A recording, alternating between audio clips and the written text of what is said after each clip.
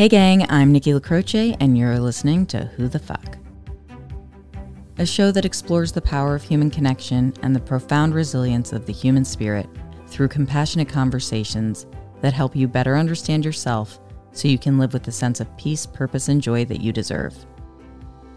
Each episode offers a safe space for guests to share intimate details of their personal journey and lessons learned along the way as we all seek to answer life's most important question. Who the fuck am I?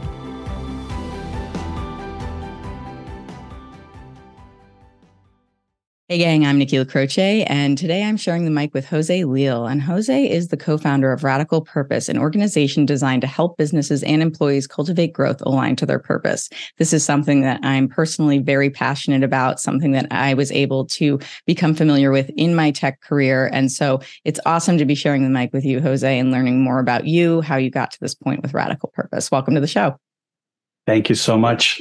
You said that so well. I need to record that and use it myself. I'll copy and paste it over to you. I always find it hard to describe myself, much less the work we do. Oh, I totally understand that. I think one of the hardest things that I've learned as a podcaster who's also trying to do more guest spots is, what do I say about myself? I think it's hard for a lot of people to praise yourselves and also to come up with a succinct version of what it is that you want to say about yourself without being like, here's my entire life story. Exactly.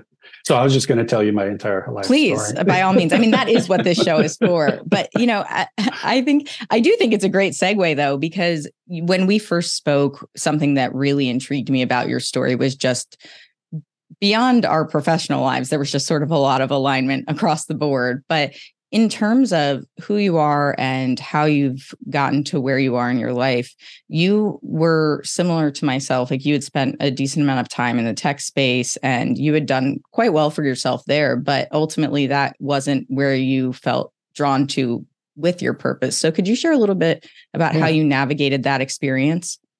Well, if you don't mind, I just want to sort of lay the groundwork a little bit. Please, by all means. First of all, I'm an immigrant, right? So I'm an immigrant twice over.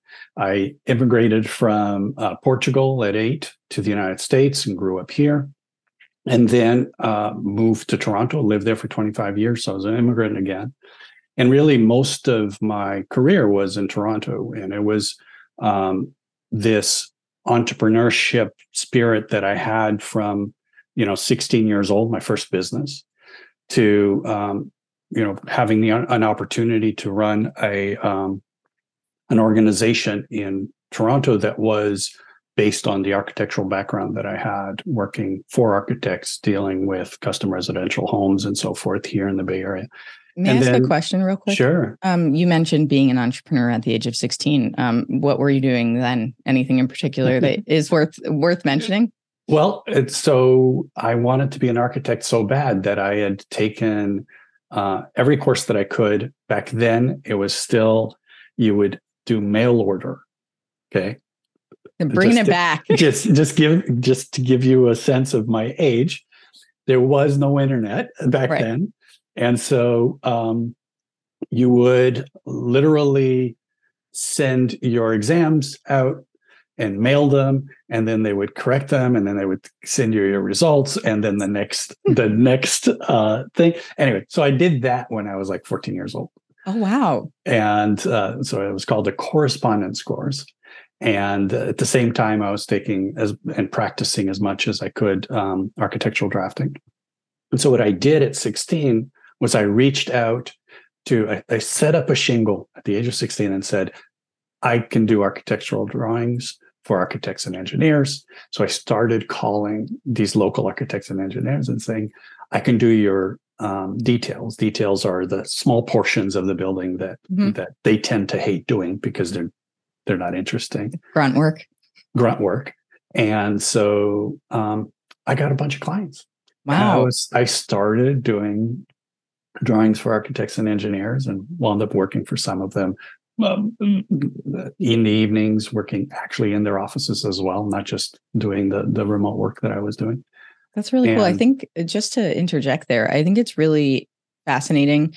Thank you for sharing that. And I'm glad that I asked, because I feel like that probably will transcend throughout this conversation. The fact that you followed this passion that you had, recognizing that this was something that was interesting and important to you, and to do something like that, particularly that level of interest with that level of investment, like emotional investment and intention at such a young age, is really, really inspirational. I think a lot of people probably aren't doing that. I mean, I certainly wasn't. I was like scooping ice cream or something.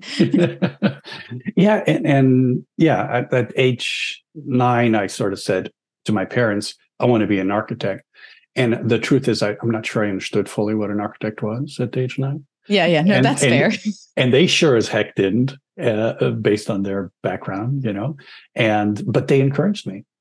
So my dad built my first drawing board. That's awesome. And T-square. Like I said, I want one of these, and they were like, we couldn't afford it. So he's like, but I can build you one.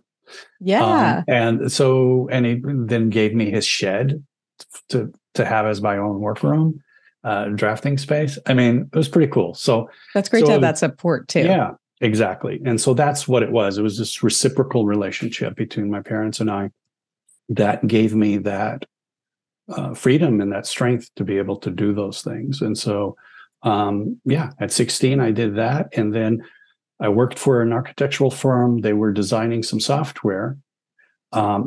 And it became apparent that I kind of figured out how to use this, and I took on to it pretty well. So I was offered the rights to the license for that software in Canada. Oh, wow. And that's what started my consulting firm at a really young age. My clients didn't know I was that young, but I was 21 years old, and I was doing consulting to architects and engineers about not online, pardon me, but digital drafting. Right. Oh, that's so cool. Yeah. And so I did that for a number of years. And then at some point, I realized that the architectural space goes up and down with the market. And so if nobody's buying buildings or renting or whatever, then there is no work in the architectural space. And so my clients, we were going through in Canada through a bit of a downturn in the market. And so I connected with one of my clients' lawyers, who was a real estate lawyer that worked for this larger organization. And we both said, wow, what are we going to do? Because these guys aren't doing so well. No one's doing so well.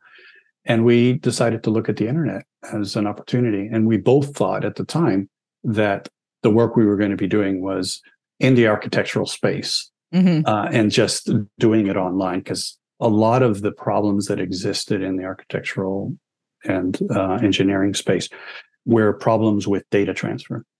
Everything happened on these pieces of paper, and you had to fly them and drive them and transfer them and all of this stuff. And we're like, wow, we could transfer these files digitally over the internet, and we could organize projects through the internet and all of that stuff.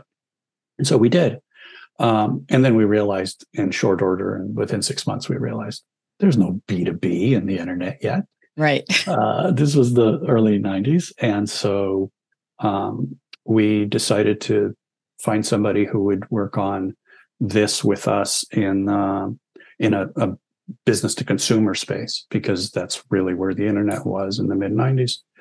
And one of our colleagues said, my father works in the automotive space. Why don't you guys take a look at that? And we did. They became our partners, and we started what was called AutoNet at the time. And that was acquired by a conglomerate, a media conglomerate. In Canada, it was known as Sun Media. It was then acquired by another corporation called Quebecor at the time. And I became, over a number of years and in downturns and everything else, I became VP, responsible for digitizing the newspapers, 250 newspapers across the country. Wow. And building them websites and getting them to change their business models and all of that in order to digitize them. And so that's the world, that's the digital world I was working in Yeah. was that process. So I went from analog architecture to really a paradigm shift to digital architecture. Yeah. And then another paradigm shift from analog media to digital media. Wow. And so that was really working in both cases, working on that bleeding edge, if you will, Yeah. of that transformation. Yeah, what a time to be involved in that and to be invested in that and emotionally, mentally invested in that and being part of that on the cutting edge. It's funny because being the age that I am, I'm an elder millennial, I'm 37. I remember the shift from analog to digital. It was sort of this gradual progression in my mind. We didn't have the internet, I think, until maybe I was 13 or so. Some of my friends had it sooner. They were on AOL. Obviously, that's where anybody was. Right.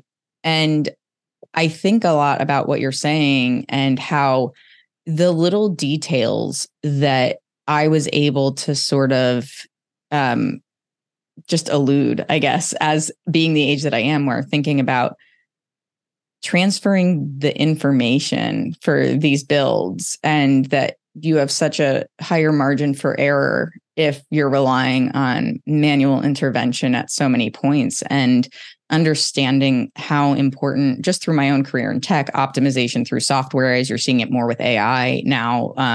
But it's like, those are things that I can completely just never have thought of in my life. Then I think about younger generations and it's like, that must be next to unfathomable to them, right? It really is it feels like such a short amount of time to have so much drastic change when I look back on it, because it feels like once we got kind of pushed into that tech bubble and everything went online, that it really just sort of was like, there's no stopping it. And right. The position that you were in, being acquired and then taking on this more significant role, and as you said, sort of having these paradigm shifts in that process. When we originally spoke, I believe that you mentioned that also came with its challenges, particularly around like where you were needing to, what the different types of responsibilities you had in your role, in particular, like as a manager or an authority figure in the business, and needing to, I think you said, kind of make cuts, whether you had to do layoffs and things like that. Mm-hmm. And that was if I recall correctly, that was a turning point for you in recognizing that wasn't really filling your cup anymore. Yeah, and it was that, it compounded by the fact that I had never really worked in a corporation, nor mm-hmm. that I was cut out to be in a corporation. I can understand that on a visceral level. And so for me, I never went to college, right? Because I was doing all those other things. Well, I was going to ask if you had a formal university education or anything. No, and so for me, the opportunities kept availing themselves. And I kept saying yes, in part because it was like, why are they asking me? Like, there's 10 other guys that are much more qualified than me from the traditional perspective. Mm-hmm. What I realized was that passion that I had at 16 was still in me, and it was visible to other people. Mm-hmm. And so, when we met and we were talking about, well, we're going to have to clean out the house again and get rid of all the management, and whose head is still sticking up. And very often it was me. I mean, for 10 years, we did 6 rounds of cuts.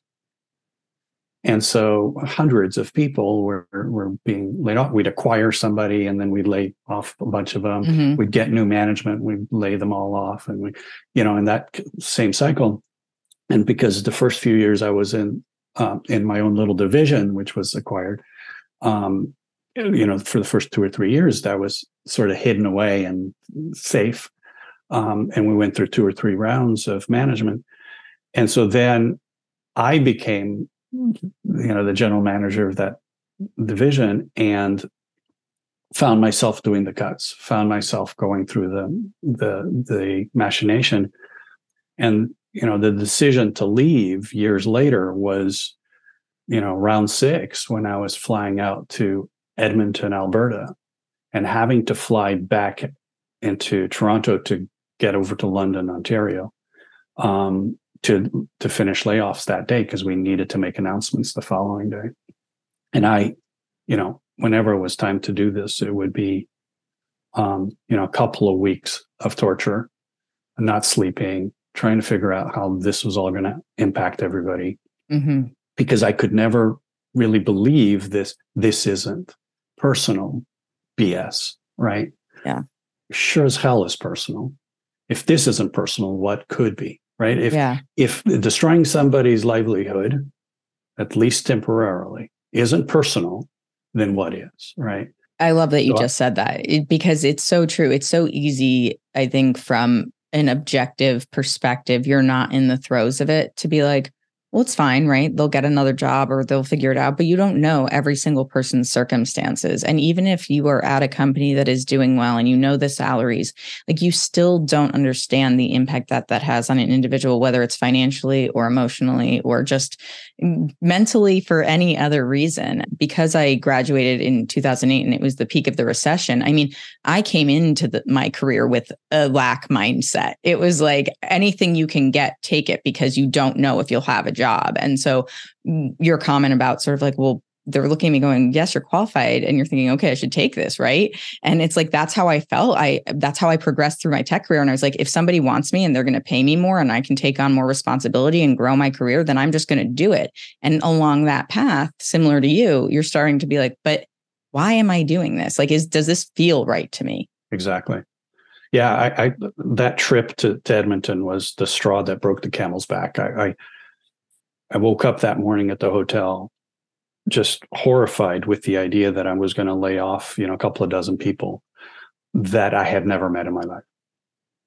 Like they reported into somebody else that reported into somebody else that reported into me. Wow. And because we were going to be doing a whole bunch of division pieces cutting, I was the one that had the benefit of going out there and do this. So walking into that boardroom and have everybody being excited to meet me and say, oh, finally we get to meet you, and just being so, and then having to say that, I got on that plane back to Ontario and it was like, what the hell am I doing with this? Why am I pretending that this is okay? And It wasn't okay. It wasn't okay for me. It wasn't okay for them. And it wasn't okay for the organization because we had actually set ourselves up and set them up for failure. It wasn't an accident. It wasn't a situation where we tried something and it failed, but what we tried, we knew was going to work, or we thought it was going to work. It was building things with the risk factor held by others, not by us. Well, it's like it makes people a lot more expendable. And exactly. It's, to your point, it's sort of the collateral damage by design, knowing that this is just the way it's restructured or the direction that we're going now. And this is the casualty. And it's hard to make peace with that, I imagine, particularly to your point. I mean, never having met those people, having your first interaction with them, and then having to be the bearer of this news. It's like that, I imagine, not only causes conflict, as you said, for yourself, but also, do you feel like that outside of the professional realm, that also sort of made you question like elements of your own integrity? And not to say that you're not somebody with integrity, but I feel like if I were in that same position, it's like, I think I would just be having like a very moral crisis. Yes. And so I cried most of the flight back. That flight from Edmonton I couldn't stop crying. And it was what you just said, but it wasn't just that. It was that I couldn't be there, which historically I would be. I couldn't be there to explain. I couldn't be there to comfort them. The reason I was the one that was asked to do this was because at some point the CEO had said, "You're the best at doing this." And I couldn't get that out of my head, that I'm the best at doing this. I just did a really shitty version of this. And I don't want to be good at this. So can I ask a question about that? I imagine, based on what I know about you in our brief couple of conversations, that you were good at this because you're a compassionate human being who communicates well.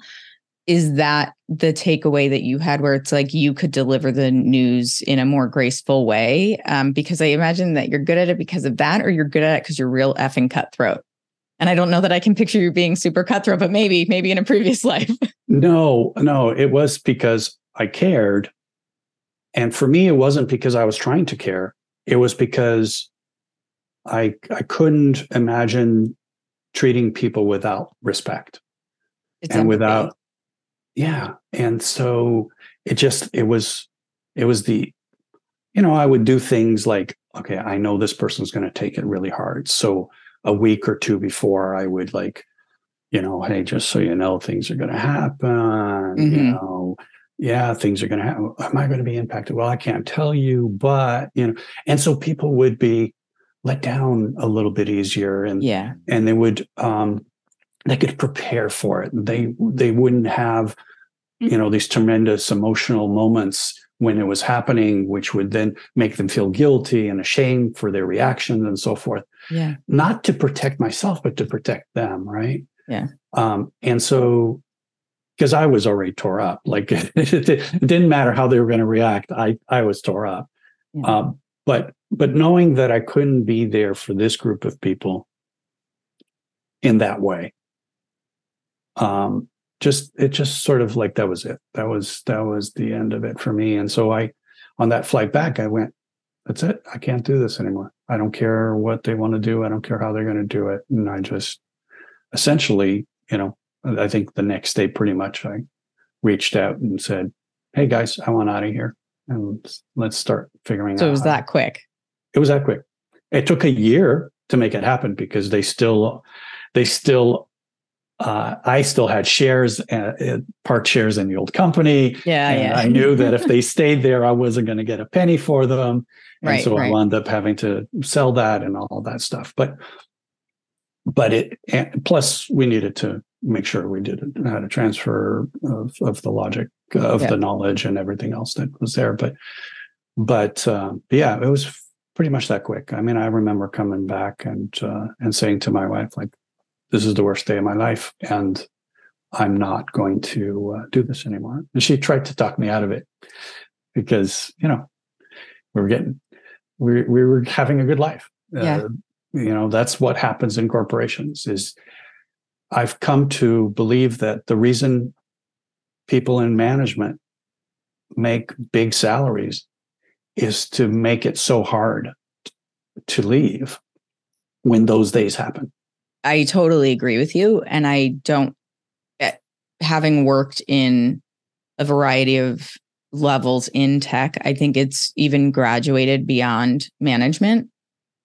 It's golden handcuffs. The idea is that you will sacrifice and compromise in ways that you wouldn't if the financial security wasn't there. Working at Amazon was a great example of that. The way their compensation works, you get your first 2 years. Like I was working corporate. So let's say, generally speaking, because I was in the HR tech side of things, I know a little bit more about it. So generally, if you're like at a certain level in a certain type of role, you will get 2 years, you have some sort of sign-on bonus. Then you have your base salary. And during the first 2 years, you get 5% of your stock vested. The first year, you get 5% of your stock vested, I think. And then 15% the second year, and then 20% the third year. And then the fourth year, it's like rapid fire. You now get the rest of your stock. Right.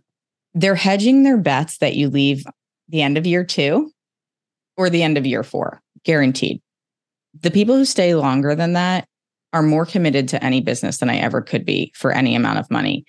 And I say this specifically related to the stock because the thing that I think is important to note about Amazon is that, at least historically, what they've done is cap the salary at, like, I think at the time it was like $160,000 per year. Stock then makes up whatever the difference is to get you to whatever varying level you're at. And that might be different based on certain locations. Like I think Bay Area was a little bit higher, but generally speaking, that's what it is. And so I remember going in, I was miserable after my first year and I was like, I'll leave all the stock on the table. Screw it. I don't care. I just can't keep doing this. And then I switched teams and it got a little better. And I was like, fine, I can make it till this mark, till this mark, till this mark. And then you get so close to the end, you're like, well, I may as well stay because at this point, what difference does it make? But every time I had to negotiate that with myself, I lost a little part of my sanity and my soul. And it's like, I can't relate directly to what you experienced, but I understand that feeling of it's holding you hostage to something that doesn't align to who you are as a person. Exactly. And as soon as you feel the opportunity to release yourself from that, it is like, it can't happen fast enough.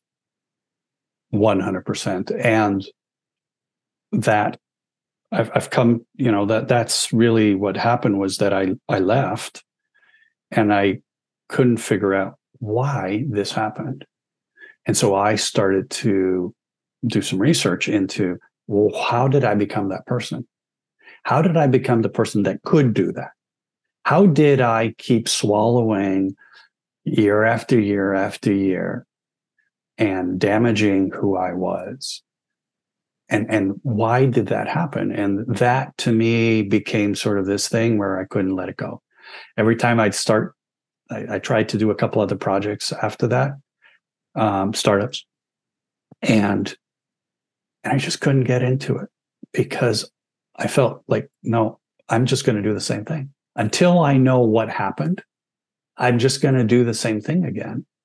And so I've spent 5 years, well, now 7 years, just working on this, trying to understand what is it that causes us, not just me back then, to continue to do these things, even though we know that we can't, that we shouldn't, that it's not the right thing. And then how do we understand ourselves? If there's something in me that doesn't want to do this thing, and that thing isn't good, what's that thing in me that needs to have a voice? What is it? What was it that I was hearing in my head saying, but you don't want to do this. This isn't the right thing. This doesn't feel right. What the hell are you doing? Mm-hmm. And then I used to blame myself for not being strong enough. Right? Why is it that my colleagues can do this and I can't? Why is it that they seem okay with this and I don't? Yeah. Well, I found out that they couldn't either. It's just that they were good at hiding it. Mm-hmm. So we're all good at hiding it. Yeah, that's a really powerful statement, Jose. And I think a lot of people are still very good at hiding it.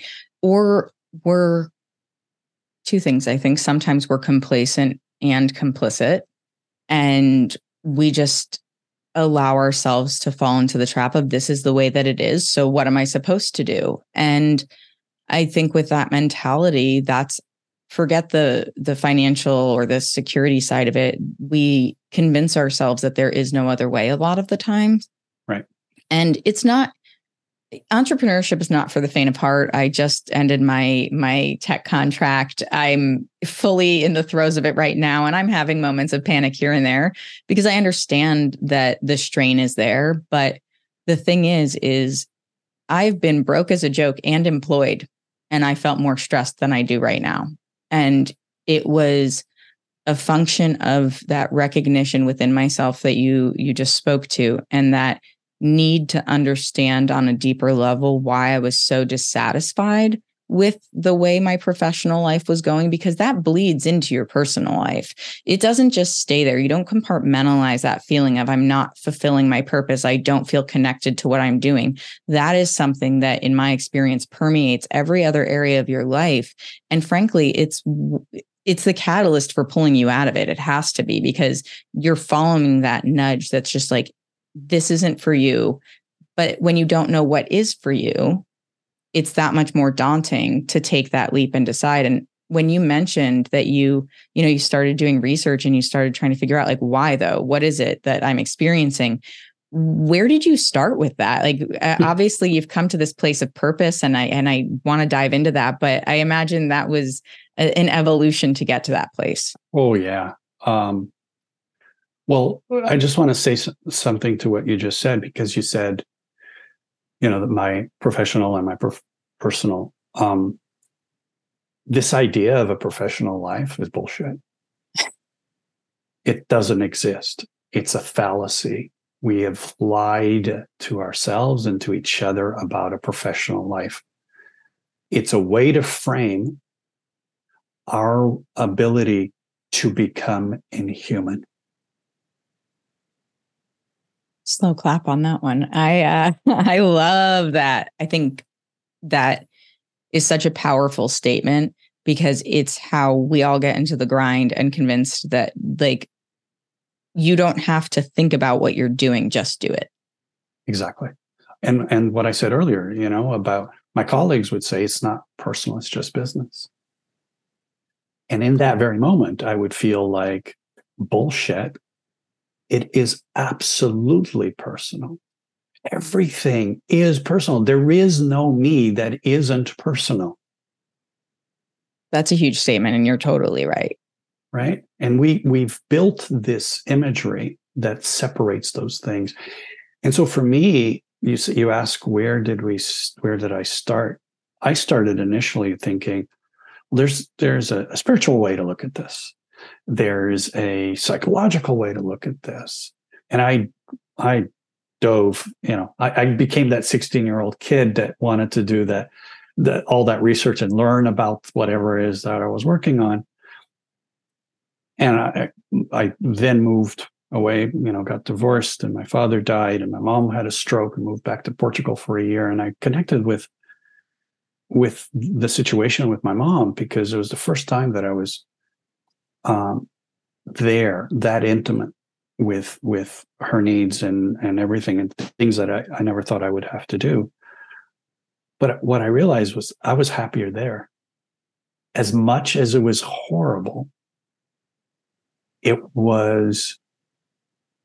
felt good.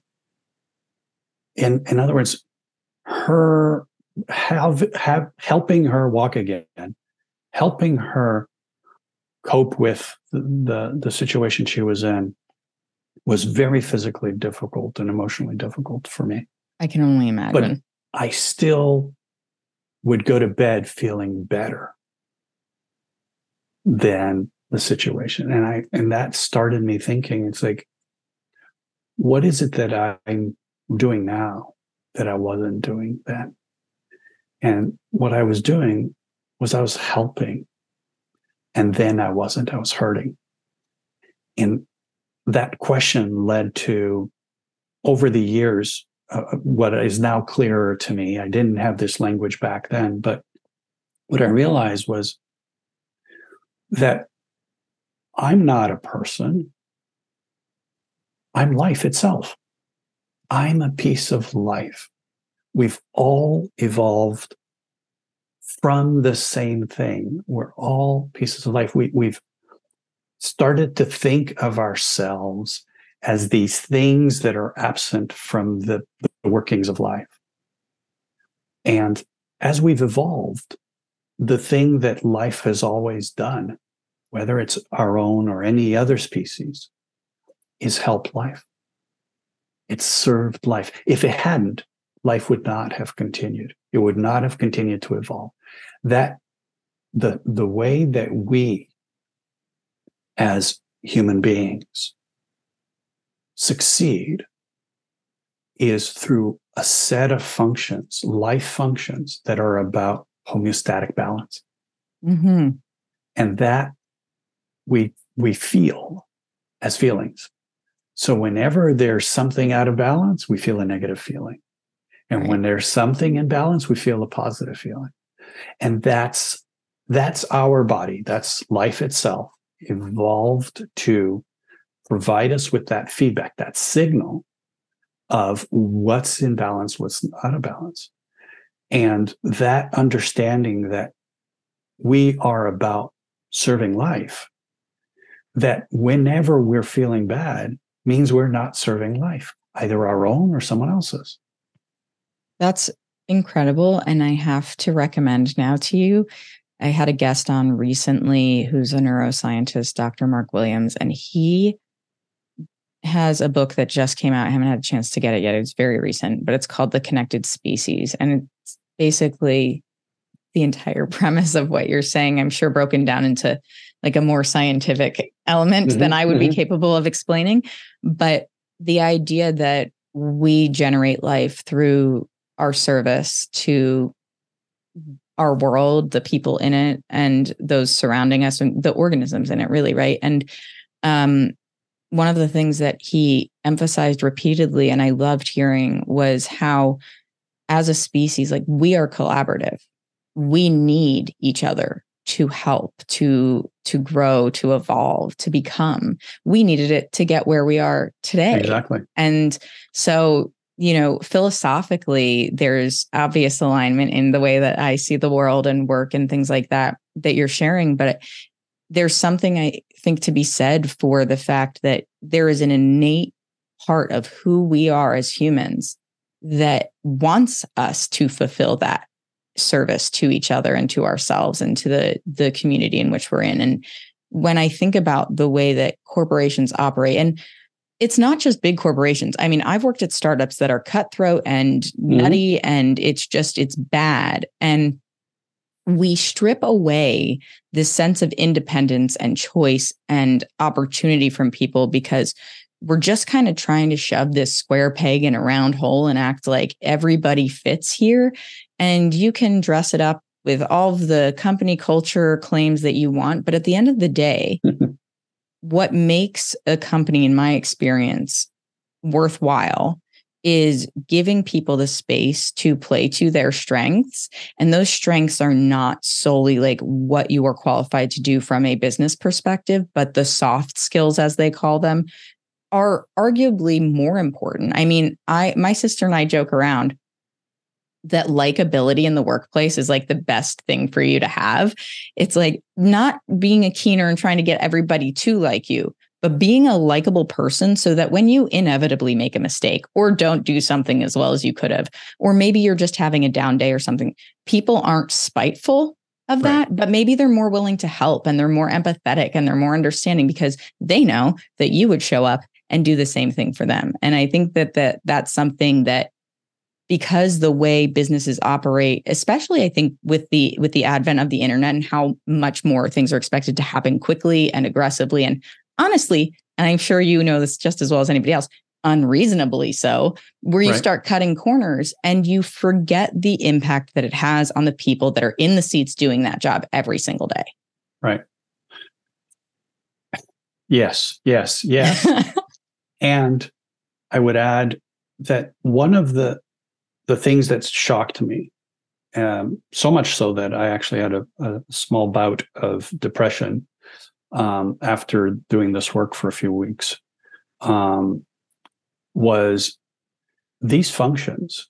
There's a neuroscientist by the name of Antonio Damasio down in University of Southern California. He essentially says that this homeostatic functions, these balancing functions, they operate not consciously. They operate behind the scenes. So it's not that life wants us to behave a certain way. We are behaving a certain way. It's not an option, right? We don't get to choose whether we feel something. Right. We don't get to choose whether we will jump to save a child that's about to get run over. These aren't choices, right? I now have 2 stepdaughters, and I don't choose whether I feel like I miss them, right? One of them is going to come back and visit us from college in a week. I just can't wait, and I don't choose to feel that way, right? It's how my organism was built. All of our organisms are built slightly differently, but that's what operates in us, right? What we do choose is to understand from a what would normally be called a conscious mind. And really what I've learned is that our conscious mind is more of a narrative mind. And so I'm not even calling it a consciousness anymore, or conscious mind, but I'm calling it a narrative mind, because what it does is it assembles stories. The research shows that we have this narrative ability to explain what happened inside. So when asked, there's this beautiful research about,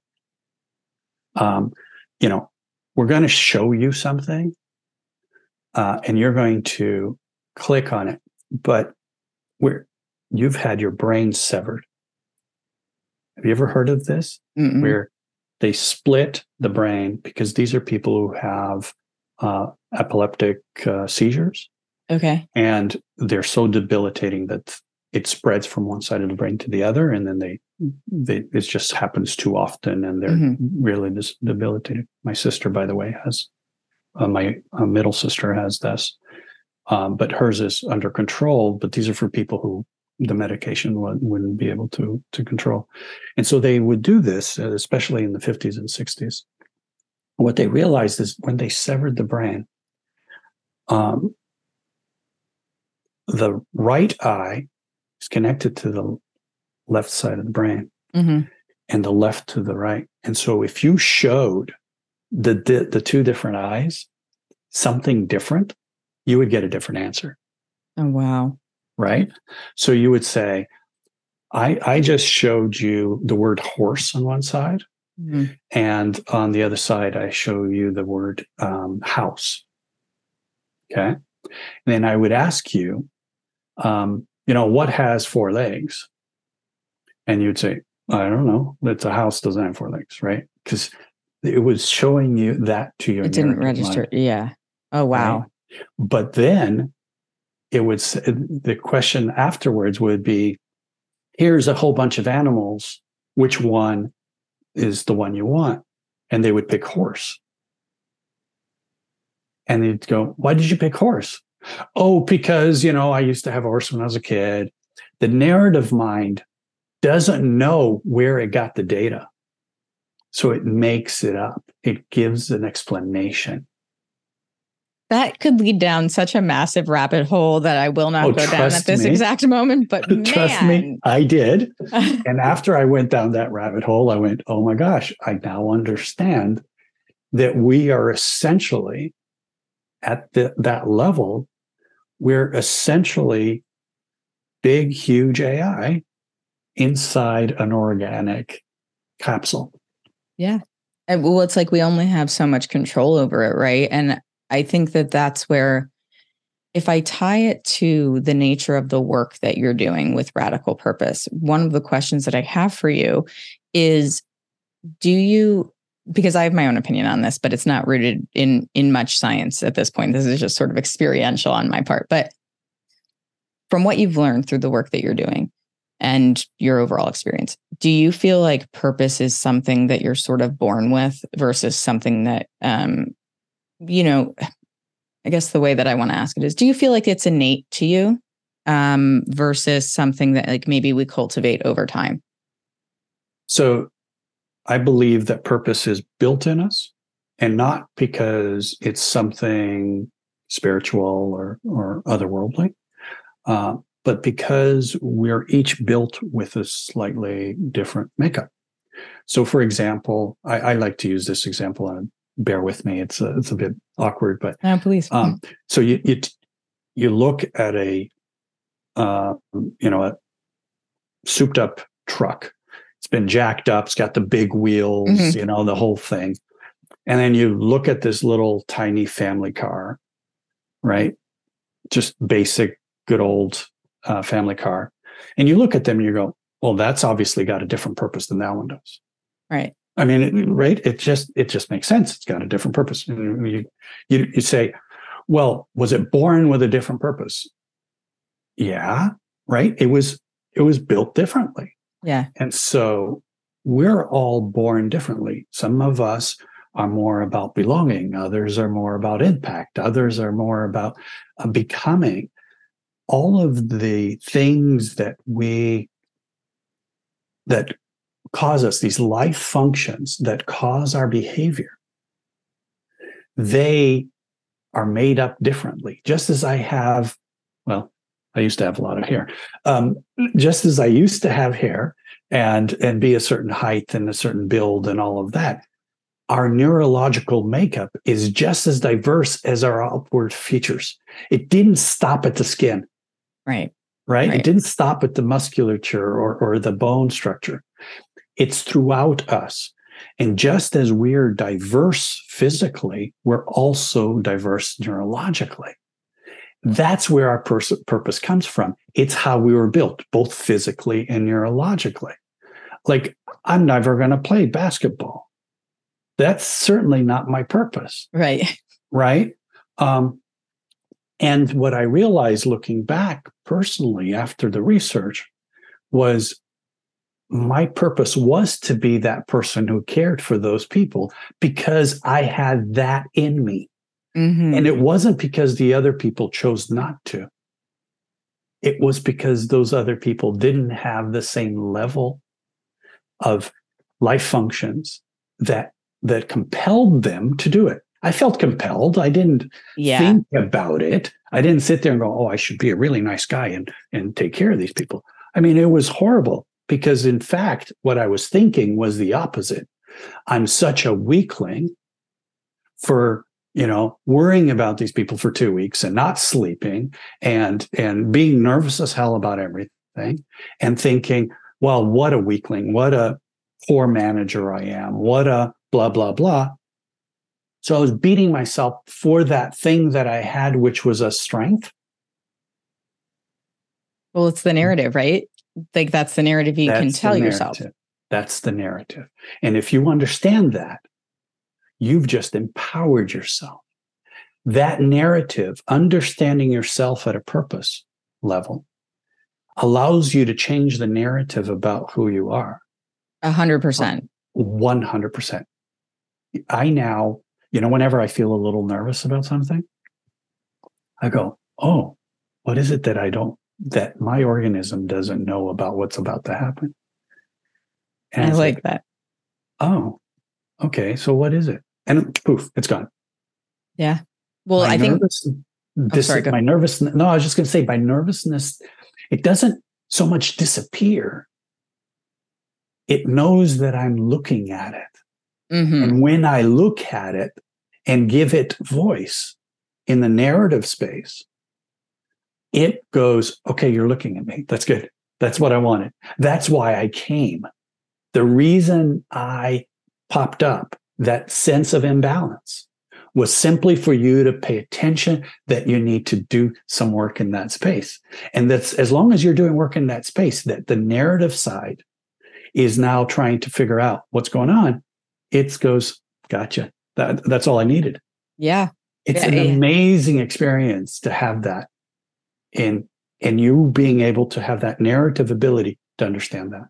Yeah, that's such a great perspective and insight, Jose. I love the way that you articulated it, particularly because I think when we get to those places of sort of emotional dysregulation or the discomfort that something's coming in, that we often hesitate to confront because it is uncomfortable, that it's the more that it's sort of the root of anxiety, I guess. It's like the more you avoid it, the bigger that's going to feel. I mean, I feel that way when I have to send things to my accountant or deal with like making doctor's appointments, things that are adult responsibilities that just stress me out. And it's like, why does this make me uncomfortable? Why do I have so much stress around this? And those are very minimal things in the grand scheme of life. But on the flip side of that, when you think about, well, why am I doing this with my life? Why have I gone down this path? Or whether that's a relationship or in a career move or whatever, we tend to just sort of take that narrative that we've told ourselves and sometimes latch onto that too much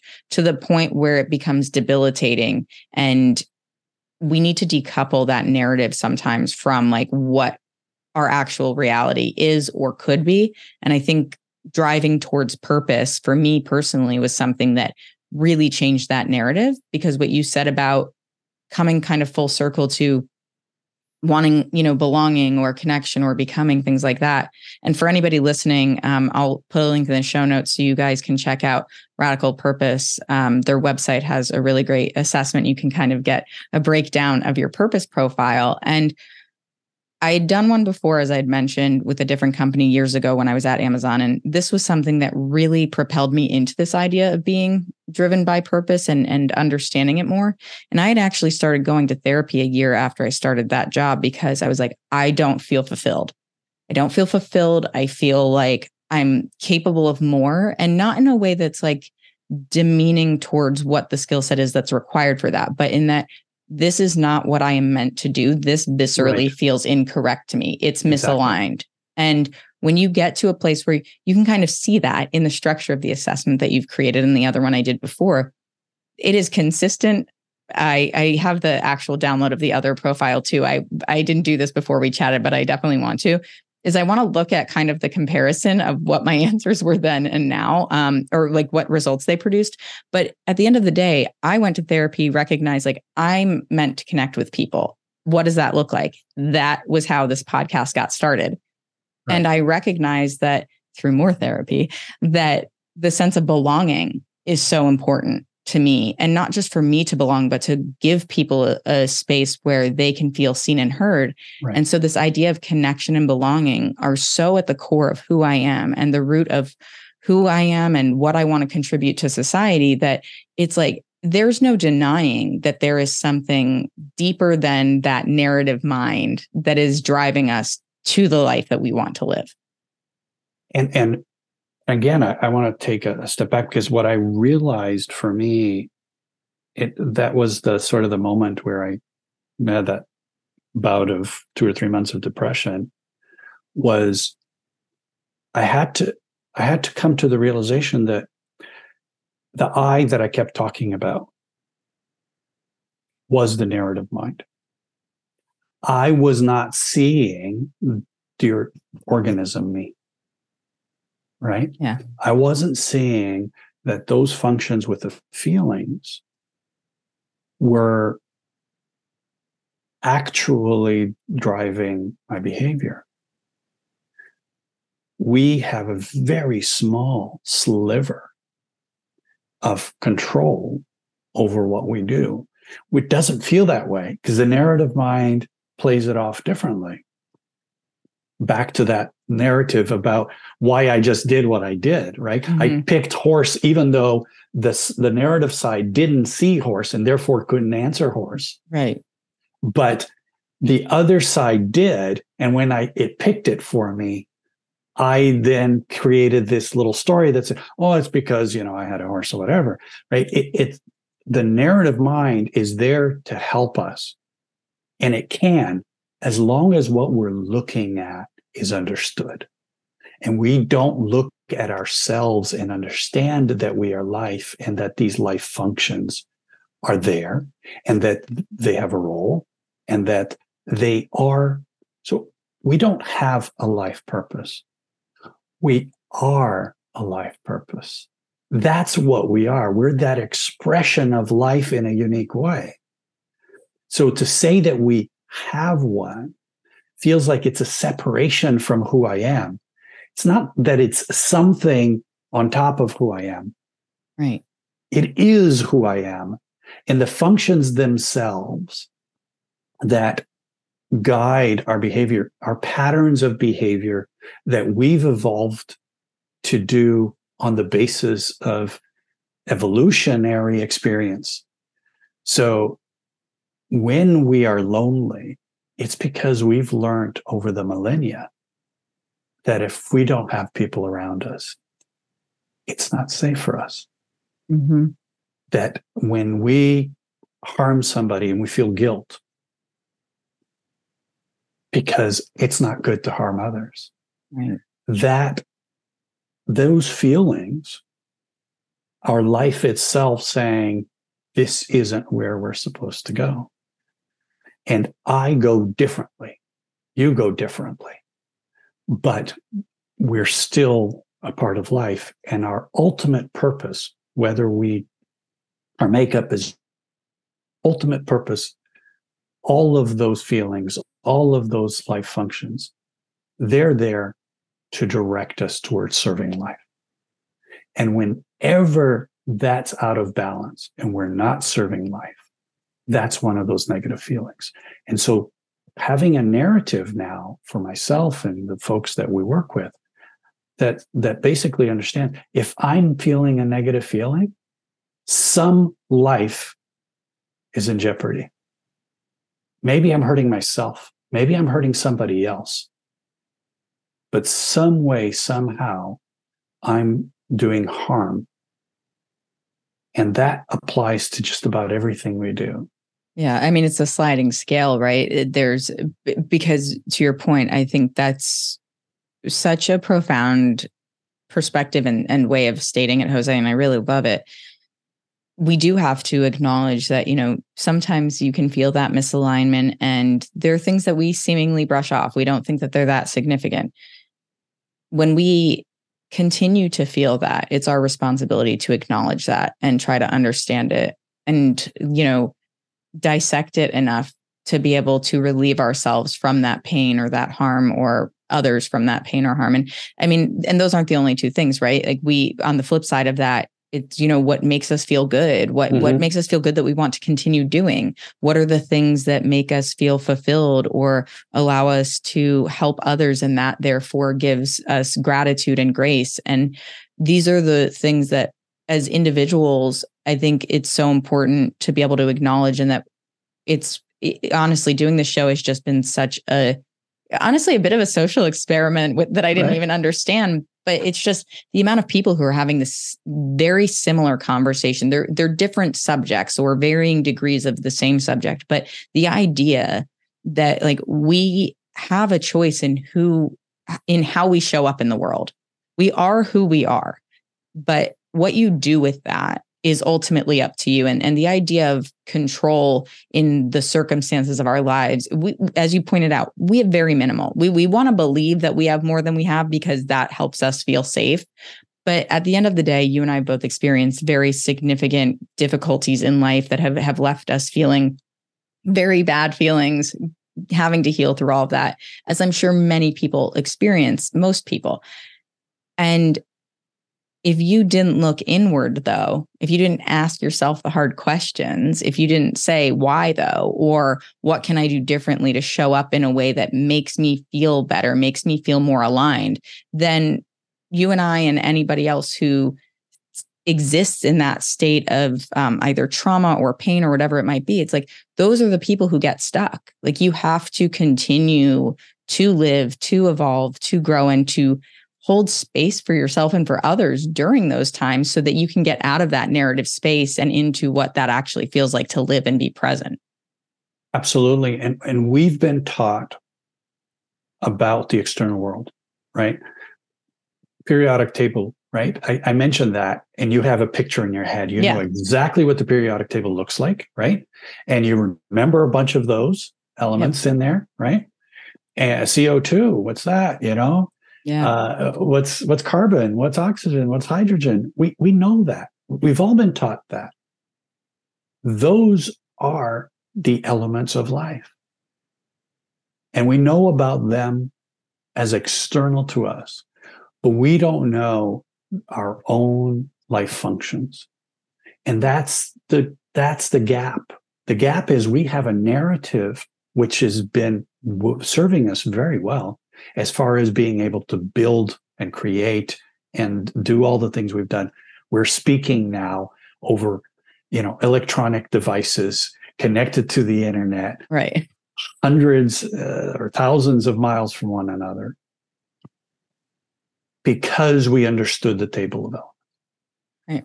But we don't understand our table of elements, our own life functions and how they work and what they do.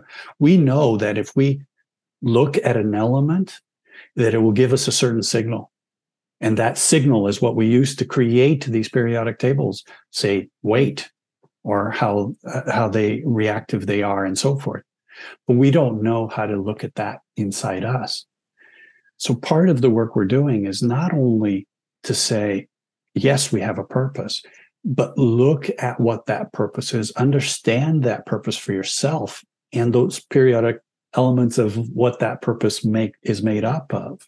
Yeah. Because it is your makeup of those different purposes, elements of purpose, the life functions, that really you can build your own narrative around. This isn't about imposing anything on anybody. This is about discovering for yourself in your own narrative around what it is that, why do you feel this way? Who are you? And being able to have that language to explain to yourself and to others, to your partners. Now my partner and I, we go, oh yeah, my sense of belonging is a little, and she'll use that term and I'll do it. And we now have an understanding of what it is that we're both feeling at a greater degree. We're certainly not perfect by any stretch of the imagination, but I think if we learn it at a younger age, if we learn it and use it as part of our social interactions, and that's why we wrote the book, Radical Companies, it's the idea that we can also build organizations from the radical self, from who we are. Radical meaning root. We are the root of organizations. We flipped the coin. We've made it so that the organization is all power. The people are the subservient to it. What we really need to do is have the organization be subservient to the people. And that requires that we understand ourselves, because if we don't, then we can't organize in this new way. Well, and we have to change the narrative, right? Like that's the whole thing is Exactly. The structure has been developed to create that narrative. And it's been not even necessarily to create that narrative, but it's been abused. Let's put it that way. Right. To make it work in favor of the organization, the power dynamic, the structure that way. And it minimizes the value of the people and the things that keep it going and grow it and make it what it is. And I absolutely love that you've written this book. I'll also put a link to that in the show notes. But the thing that I think is so incredible too about what you're doing with Radical Purpose, Jose, and this is something that from the first time we spoke, I think I probably mentioned as well, is, you see how a lot of companies historically, they hire with the mindset of, okay, you need to have this set of qualifications, you have to pass these assessments. They do all these things trying to figure out, does this person have the tactical skills to complete this job?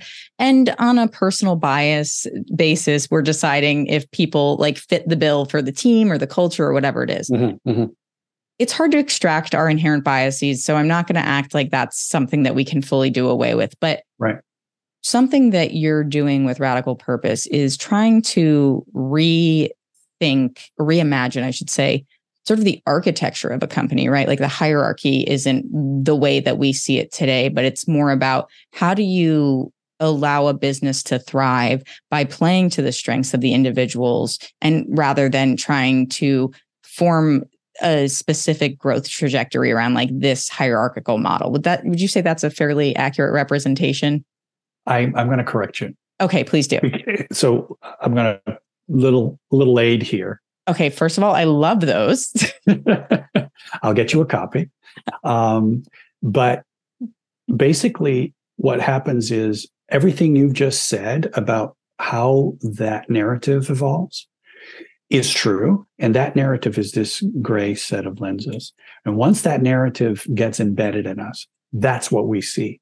We see the narrative. We see through the narrative, mm-hmm. Right? And then we flip these up, and what we see is outside of the narrative, back to those life functions.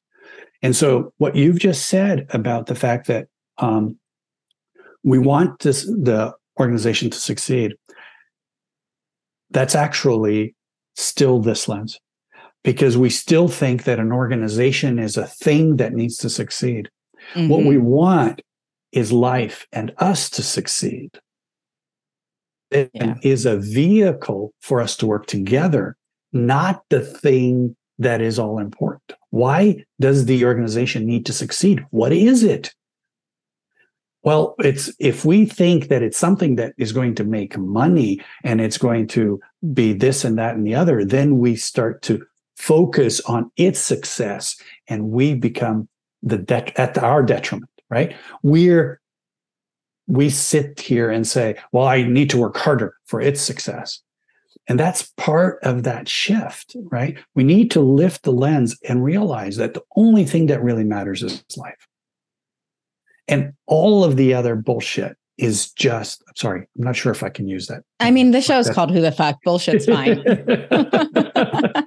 But it really gets to me because this narrative that we have built is all about the success of the organization and the profits and our ability to grow our national output and all of this other stuff.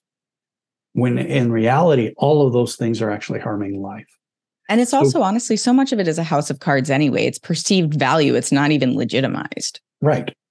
And so when we talk about this, what we say is an organization with this lens is something we serve. An organization with this lens is something that serves us. So what is it that we want to impact? Who do we want to impact? What's the thing we want to do? It changes the narrative sufficiently. This can't work in current organizations. It's not like we're going to go into a current organization and say, oh, how'd you like to be a radical company? Because it literally requires that we blow up that organization to be able to do it. But what we see is that there's a potential. Just as 100 years ago, we went from horse and buggy, literally 1905, there were 8,000 cars in America.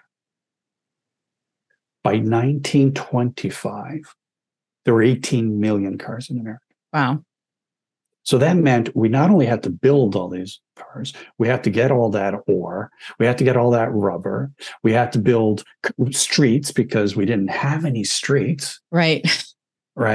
We had to get gas stations all over this country because there were no gas stations. That means we had to drill for more oil because we didn't have enough. All of that happened in 20 years. There's a potential for us to rebuild what we call an organization in a short period of time. If what we do is instead of going out and digging for more oil and digging for more ore and digging for more of all the stuff that we've done over the last century, we dig in here. We dig in here, we'll find all we need to find to be able to create an organization. We can't do it by abolishing what we had and not replacing it with some other knowledge. Yeah. Right?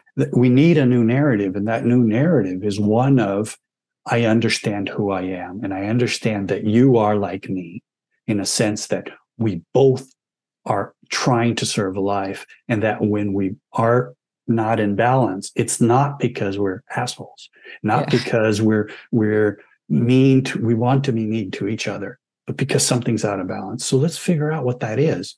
That conversation, that narrative is one that when had well leads to organizing, not the organization, but organizing. Because once we make it a noun, then we're feeding that thing. Yeah, you're sort of at the mercy of it. Right. Yeah, that's so insightful.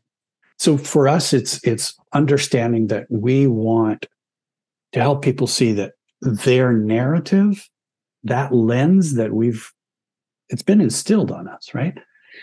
We had to go to school to get that little gold star to start to have the little narrative in our heads that was like, I need to behave so I can get my little gold star. Yeah. Right? I need to be nice so that I can not get, told to go to the principal. I need to, and all of those things from elementary school through university, through work, it's all been the same thing. Yeah, they're all just variations of really the same sort of system. And I love that you point that out, Jose. And it's honestly, I feel like your next book should be Radical Government. It's like, because I guess really the rules probably apply across the board, right? It's I think about this a lot because of how much corporations are in just control of things as they are now. And the thing that I really admire, and I know we have to wrap here, but is your ability to see that, to recognize that, to share that, and to want to offer that as perspective for people. Because the thing that, as you said, you're not going to go in, you're not going to blow up an Amazon and have them all of a sudden recognize like, this is how it should work, right? It's not, it doesn't happen like that.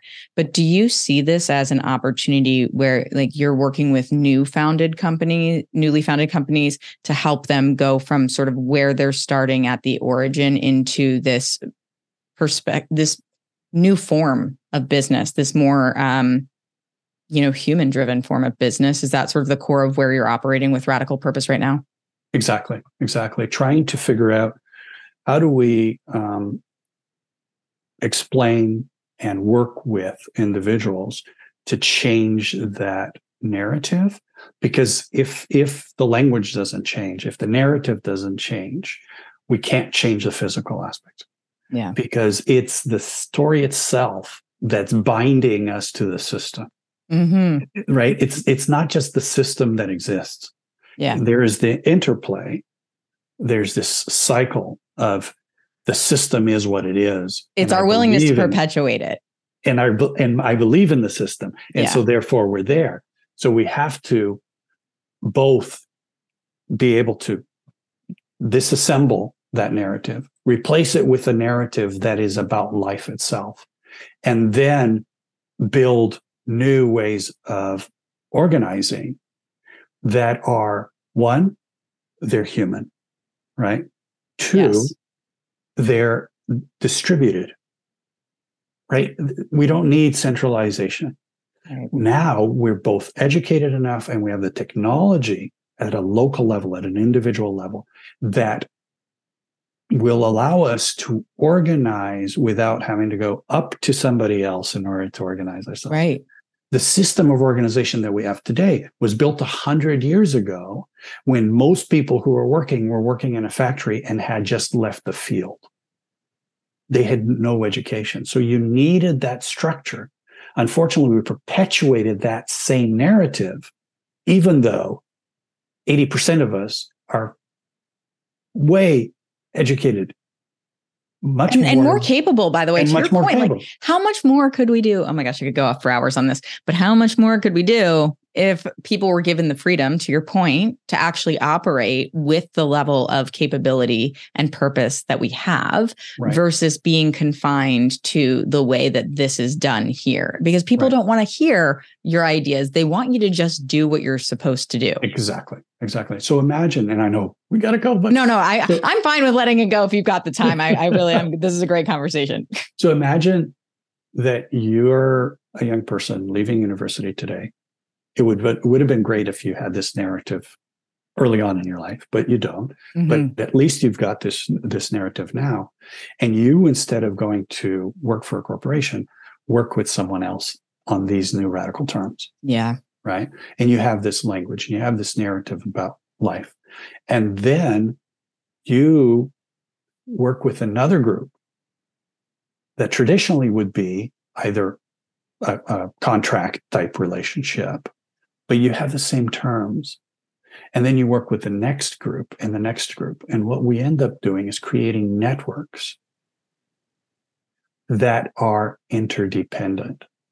Yeah. In other words, today, if you have a client, you work for them. If they're no longer your client, you don't care because it's not advantageous. The narrative says they're not your client. Screw them. Go help somebody else who is your client, right? Or they work in your organization, right? How many of us worked for an organization and was like, yeah, working here is pretty cool. It's okay. It's fine. And the day we leave, we're like bad mouthing the hell out of it. Oh, right? Yeah. I said the last company that I left, I said, this is the first job I've ever left where I haven't been like 2 middle fingers up. Good luck with that, Right. And that's the thing, is that narrative only supports us so that we can stay sane within that context. Mm-hmm. What we need to do is be able to stay sane all the time. Mm-hmm. And to do that, we need to have relationships that are ongoing and relationships that are beneficial. And so building a network, and I know I'm kind of drawing on this a little bit too far here because it really requires a longer conversation to describe this. I'm open to having another one, though. Let's be clear. If you want to have it, I will do this all day long. So the idea is just to leave you with this. It's not only is it about understanding that we have those lenses and that we need to flip those lenses out of the way and have a new narrative about ourselves. But it is also to realize that we can't hold that new narrative by ourselves. Yeah. We need to have others in our lives, and work is the thing that we do the most. So if we can start there, then that can carry through to our households, to our neighborhoods, to our community governments, to our regional governments, our state governments, and our federal government. It needs to start at the bottom rather than impose things from the top. And so if we can have these conversations and realize that when we start to organize and that we can build an organization that is made up of people with the right narrative, then that can spread like wildfire because we are there to help the next one and the next one and the next one. It's not about competing with each other. That's the point I'm trying to make. I love it. Right. And so if it's a network of reciprocity, almost couldn't say the word, then it's to my advantage to help you because you're going to help me. Right. But not with the mindset of I'll do this so you do that. It's more to your point. It's about the service and the fulfillment of like that part of who we are as human beings. Exactly. And that level of creation, I think, ends up creating a society that is both more about life than about money and can actually provide us with the same level, if not better, level of standard of living. I mean, definitely better. Definitely better. We can have both is my point, right? It's not, a lot of the people that are talking about how does this world collapse, which is we're in the midst of, how does this world collapse and not have us go into feudalism again, right? Some nightmarish hellhole. It can, I think we can do it if we as individuals decide to do it for ourselves and for each other and not expect that the systems will actually save us. Oh my gosh. I could not agree with you more. That is a great way to wrap the episode. Jose, you are so insightful, knowledgeable, and just honestly, because this is an issue and conversation that is just so near and dear to me on a personal level throughout my career and into where I am now with the podcast and feeling like I'm really fulfilling that part of my purpose is just, it's such an honor to be able to share the mic with you and to feel so enlightened coming out of this conversation. Like, this is not a topic that I'm unfamiliar with. It's something that I've also done a fair amount of digging into on my own journey. But I walk away from this conversation feeling so hopeful because with people like yourself doing what you're doing and the team that you have at Radical Purpose and the information that you're sharing, more than anything, the information that you're sharing, because if people don't hear it and they don't know it, they're not looking for it on their own. Like, please go to radicalpurpose.org, check out the work that Jose is doing with his team. If you have a small business that's growing, reach out to them, see if you guys can collaborate. Definitely take the purpose profile. I love seeing the results. It feels like it's accurate. It hits close to home. Like, you get a sense of, yes, I see myself through the lens of this, but more than anything, Jose, just thank you for doing what you're doing to help us evolve and to help us change the narrative, because it's really just so admirable. And like I said, to reiterate, it gives me hope. And I feel like right now, a lot of us really need that. Well, thank you for spreading the word, and thank you for the kind words. I would say one of the things that I'm come to the realization is it takes living a life to get to a point where some of this stuff makes sense. But it's not people my age and older that are going to make this difference. It's young people like yourself and younger. Well, it's nice for calling me young too. I like that. But the truth is that, most of my generation will not come to the realization of this new.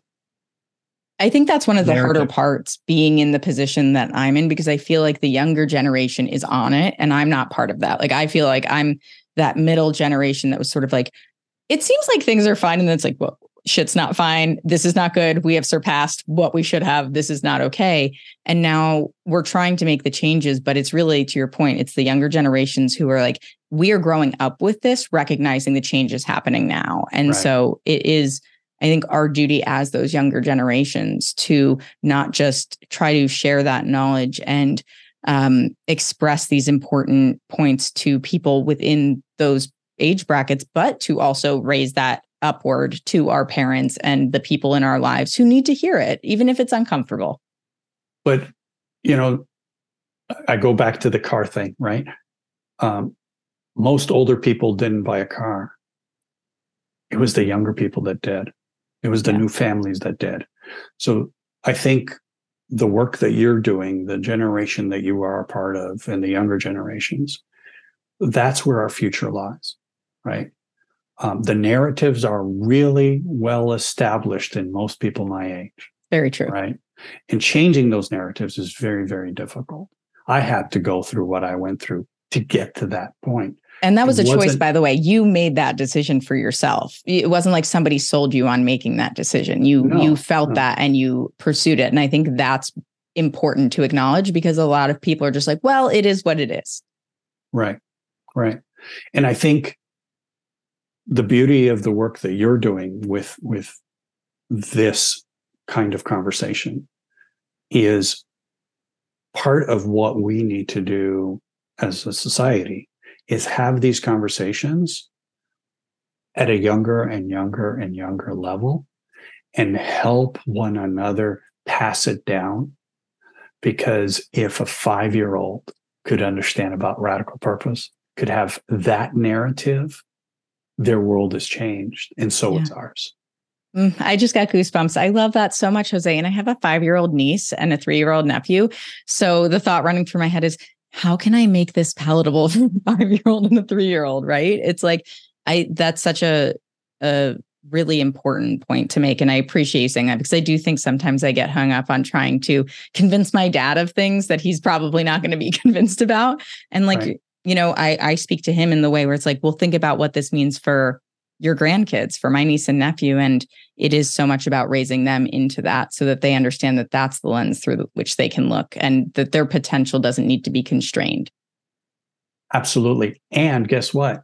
When they're the ones that are already living that new lens, then your father and others will go and see, oh, what are they seeing that I'm not seeing? Right. They can't be convinced, but they can then explore after the fact. Right. Yes. Yeah. The observation of it is you know, it's funny that you said that too, because I do feel like that is the most that I witnessed my dad or even my in-laws like kind of grasp new things that my wife and I are trying to kind of bring to their attention. It's like a little skepticism initially, and then something happens and they're like, oh, well, I see it that way now. And you're like, okay, all right. Can't lead a horse to water, or you can lead a horse to water, right? But you can't make them drink. Just like bring them into the conversation, help them see it more objectively. And then I think it helps really change that. So I appreciate that perspective. Yeah. Sorry, I kept going for a while there. Please don't apologize. I honestly, it's such a great conversation, Jose. I've just enjoyed your company so much and the conversation with everything you brought to it. So gang, that's all for this episode. That's all for this episode of Who the Fuck, and we'll catch you on the flip side. Thanks for listening to Who the Fuck. And if you like what you hear, share the show with your friends, family, coworkers, or anyone else you think needs a healthy dose of introspection and raw authenticity. Feel free to rate and review wherever you get your podcasts. It's always appreciated. And you can also visit whothefck.com to keep up to date with what's new in my world and for exclusive bonus content. Welcome to Sarah Talk Solutions. Ladies and gentlemen, you've tuned into a bit of a different type of show. I'm Sarah B and I'm your host. You can find me on my IG, which is Aussie_Sarah_LA. I talk about amazing, relevant conversations and topics and what functions that goes on in this magical, wonderful, wonderful city of the City of Angels. My IG, which is Aussie_Sarah_LA. Electric acid. Ever thought about starting your own podcast? Do you have a business or a message you want to share with the world? Well, now it's easier than ever with Electricast. Hi, I'm Mark Netter. And I'm Peter Rafelson. We're the founders of Electricast Media. Whether you want to start a new podcast or already have one, join Electricast to grow your audience, monetize your content, and build your community. With our simple sign-up, you get free promotion, world-class analytics, premium ads, and personal support. Go to electricast.com and join our community today. Electricast. Transform your influence. Electricast.